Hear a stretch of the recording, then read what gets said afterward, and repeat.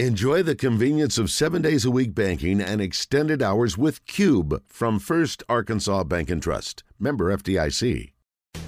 Dalton Wagner in the Zone is brought to you by Relyance Bank. The super senior right tackle is part of an offensive line that paved the way for the top rushing attack in the Power 5 last year. Relyance Bank opened its doors in 1965, and although they may be growing, they're still the institution you've trusted for years. Just like KJ Jefferson can rely on Dalton Wagner, you can rely on us at Relyance Bank.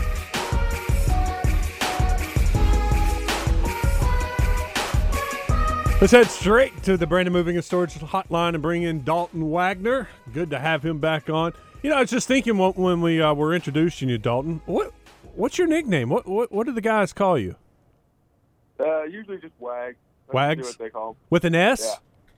Yeah. Okay.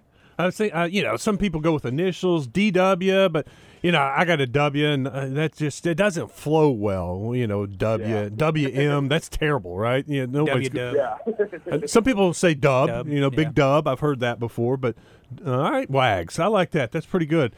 All right, break it down last week for us. Coming out of that game, you get the win, but, it wasn't the cleanest performance. How did y'all feel when it was all said and done? Yeah, obviously most of the team was, no one's ever going to turn their nose up on a win, especially a win like that.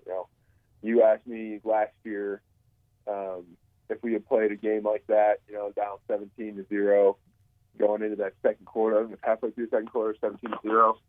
I don't think last year we could have dug out of that hole, regardless of who we were playing. But this year, I was very proud of the resilience of our team, resilience of our offense, and the ability of our defense to bounce back to being in tough situations. But yeah, no one on the team, no one was happy with the way they performed. No one was happy with how things rolled out. It was a frustrating game that we played. And we had 3 turnovers. I think there were 2 of them in the first half, 1 of them in the third quarter maybe, or they were all in the first half. I can't remember. But, when you have mistakes like that, that hurts your chances of winning. The chances of, Coach Pitt told us on Monday, the chances of winning a game with 3+ turnovers, that the other team gets from you is only 11%, regardless of who you're playing. And it was a tough spot to be in, but there's a lot to learn from on tape, Obviously, we got to clean up our ball security a little better. Offensive line did a pretty good job on Saturday. Our biggest probably fault came from there's a goal line play that we pushed a spot that we probably shouldn't have pushed it. We probably should have kept it in there. And that was a play that Rocky got hit on, and he fumbled it. And we were, we could have probably avoided that if we had taken that spot inside. But, at the same time, it's still 50-50 there. But it was a fun game still, because I was very happy with the way that our offense responded. It was obviously frustrating, but the way that KJ came out there as a leader and the way that the offensive line kept bounding, nobody was panicking during that game at all. Everyone was just even keel. We know we can do this. We know we can get this back. We just got to work. Dalton, I saw a stat last night. Rocket Sanders is off to the 4th best start in Razorback history after 3 games with rushing yards. It's Darren McFadden, Jerry Eckwood, and Bing Cowens. 3 legendary running backs ahead of him. How does that make you feel as an offensive lineman that he's off to the 4th best start in Razorback history through 3 games? Yeah, it makes us feel really good. We love Rocket. Rocket's an awesome dude, and he treats everything like a professional. I've said it. I think I've said it on here 100 times every time you guys ask about Rocket, but he really does treat everything like he's a pro. He's been here for 6 years like I have, and he's done such an awesome job at making us look good as well too. Because there's been a lot of situations. You guys might not see it, but there's been a lot of situations where we weren't had it up the right way. But he does such a good job of pressing a point, or such a good job of just looking for a better cutback. And what should have been a TFL or a 0-yard gain turns into a 10 or 12-yard gain because of his ability to kind of read and dissect the defense. But we as an O-line couldn't be more happy because, as we go, he goes, and vice versa. As he goes, we go. And, we like to see that, obviously, when he gets those 4-yard carries and then he breaks a tackle and it turns into an 80-yard touchdown, that's pretty awesome. Dalton Wagner with us. Thanks to our friends at Relyance Bank. We were watching the game, and you get the big punt return for a touchdown, and everybody's celebrating. And one of my friends goes, "Yeah, but that means the defense has to go back on the field." And I'm like, all right. How's it as an offensive lineman though? You're over there ready to go in. He returns a punt for a touchdown. You get to go sit back down. I got to think that's a pretty cool thing. Yeah, I'm always happy about that. The more rest time, the better. But at the same time, you want to try to keep your defense off the field as much as you can as an offense. But I was so excited because we were getting ready to punt in. All right, we got to go down. We got to score right here. It's such a crucial moment in the game that it's like, this is it. Like, we need to go down and score, otherwise they're going to get into a 4-minute mode and just try to bleed clock out. And the second we took that punt back, I was excited as you can be. I was so damn happy. Well, and y'all had another important drive at the end of the game. Once again, you've had a closeout drive against Cincinnati, and this time, what is it, like a 4-point lead, and you get the ball, and that's a big drive. You don't want to give them the ball back and have a chance, but y'all just march down, score a touchdown, 11-point lead, game over, basically.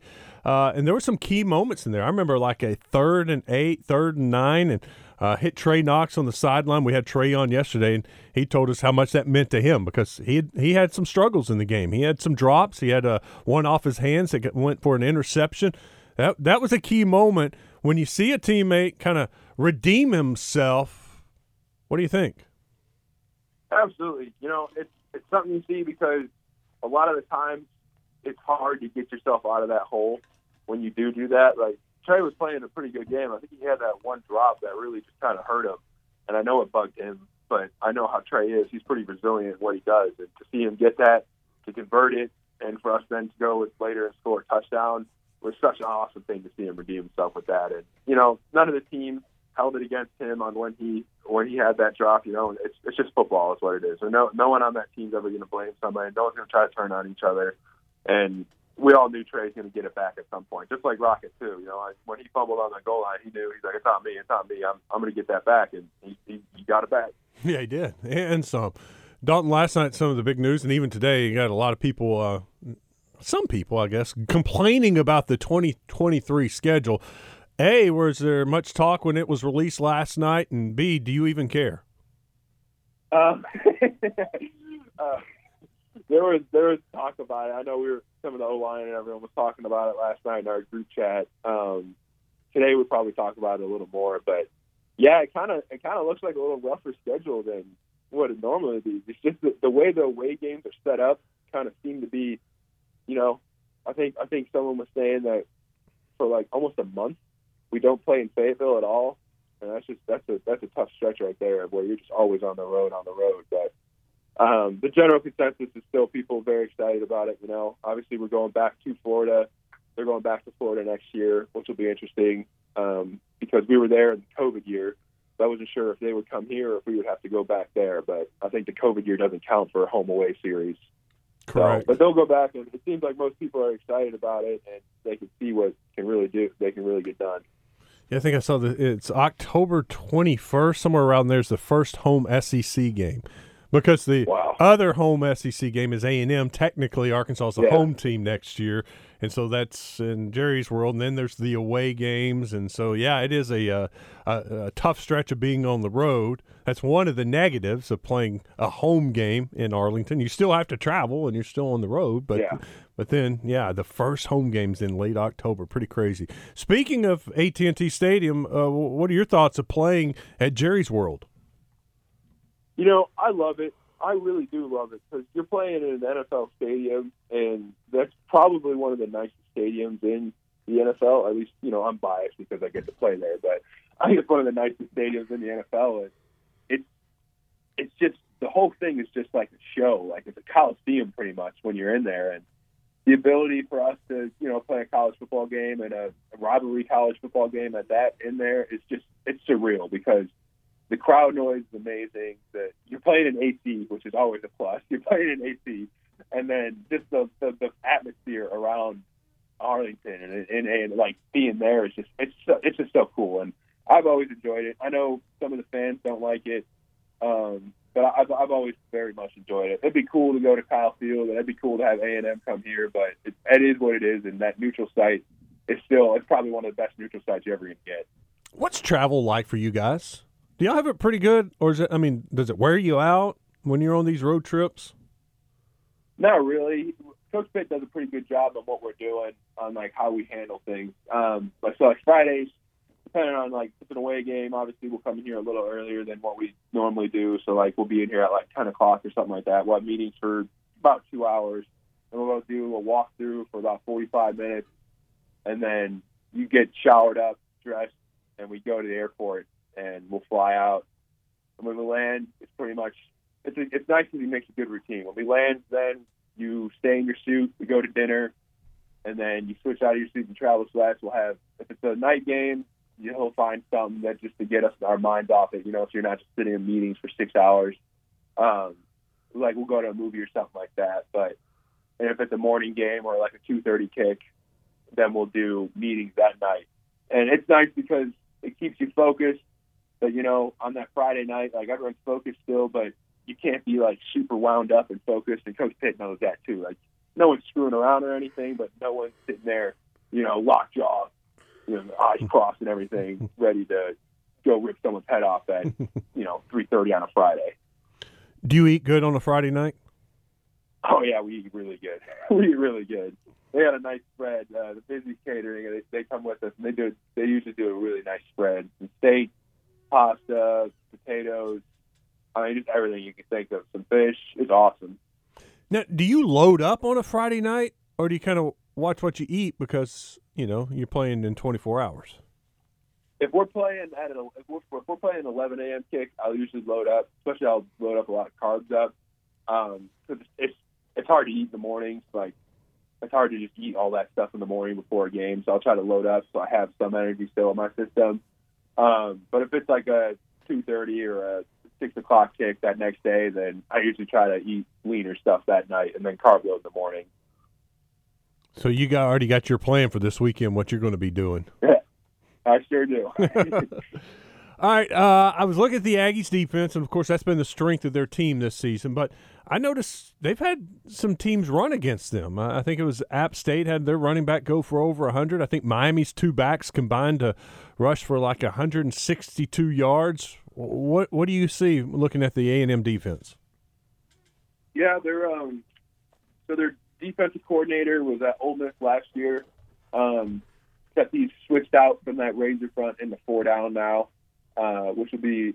I like blocking 4 down. It's a lot more fun because you're not having to assess edges all the time and look at everything out, caps and safeties and all that other stuff. But they're stout. They're still a stout defensive front. They're younger up front on their defensive line. Their linebacker core had an injury in there, but they're still pretty good in their replacements, and their safeties are immaculate. Their safeties, I think, are the strength of their team right now. The strength of their defense. Mm-hmm. But yeah, there's definitely. We could try to find some ways to get after it. I know Coach Browse game planned some really good looks for us into what they can bring us, and there's also that other part of, they haven't shown many blitzes, they haven't shown many twist games and stuff. So this being their first SEC game, they're probably going to bring some stuff out of their hat that they've been holding on to for a little while. Do y'all do that? Do what? Hold stuff back and waiting for a game like this. I'd like to think so. I think it's not necessarily holding back, but I think Coach Browse, he'll draw up some new plays, or he'll draw up something. He'll run a play that's like adds on like a different kind of pass to it. That we might not know about, but then it ends up being a 80-yard touchdown. And Coach Browse does a nice job of he just game plans the way he does, and he's like, all right, this is a good shot play. This is a good play that we can get, that we can throw downfield, that we can, get them, catch them in quarters or something like that and run it up underneath and do something like that. But holding back entirely, probably not. But I think he just does a good job of figuring out what he wants to run. We're talking with Dalton Wagner. He's on the Brandon Moving and Storage Hotline, thanks to our friends at Relyance Bank. Dalton, what are you seeing out of your defense? You go up against them every day. What kind of improvements do you see? What do you see them doing? Yeah, our defense, it's a strong front seven we have. Between the D-line and linebackers, it's an elite group. Their ability to disrupt pass game, obviously you've seen it. You've seen it on any Saturday we've had. the ability to get to the quarterback, disrupt pass games, and stop the run really too, is elite on those levels. And it's just what we've come to terms with is that they're going to try to force you to throw the ball, which is always a good thing because you throw an incomplete, they didn't gain any yards. Whereas if you run the ball, you only pick up 2 yards, still 2 yards. And our secondary too. It's a talented group back there. We got to figure out.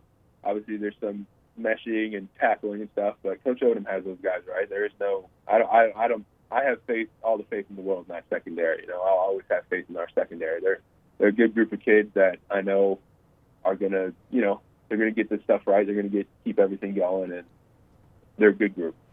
Do you feel a little vindication seeing the defensive line, the linebackers get all those sacks? I mean, they lead the country in sacks, and now when you go back and you're thinking about fall camp or even spring practice and they're getting sacks against y'all, and now you're like, oh, those guys are really good. They're doing that against everybody. Does it make you feel a little better? Yeah, Drew was the one during camp that was giving us issues. That was frustrating all of us. He'd be catching pressures or getting sacks, off some twist games and stuff, and to see him finally, I told him before South Carolina and before Cincinnati, I'm like, I'm just so excited to see you go out there and play and tear it up the way you're going to tear it up. And lo and behold, he's, I think, is he leading in sacks right now? Or I think he's leading the team in sacks, and I'm pretty sure he's pretty far up there in total sacks for the country as well, too. And, the way he flies around, he plays the game like a madman, an absolute maniac. And I just love to see that. But, yeah, I agree with you. It's definitely vindication because it's like, in those dog days of camp where you're going back-to-back days and you're just sitting there practicing and back-to-back series and plays, and then he'll get you on one play and you just get so mad. And you're like, do I just suck at football or what's the deal?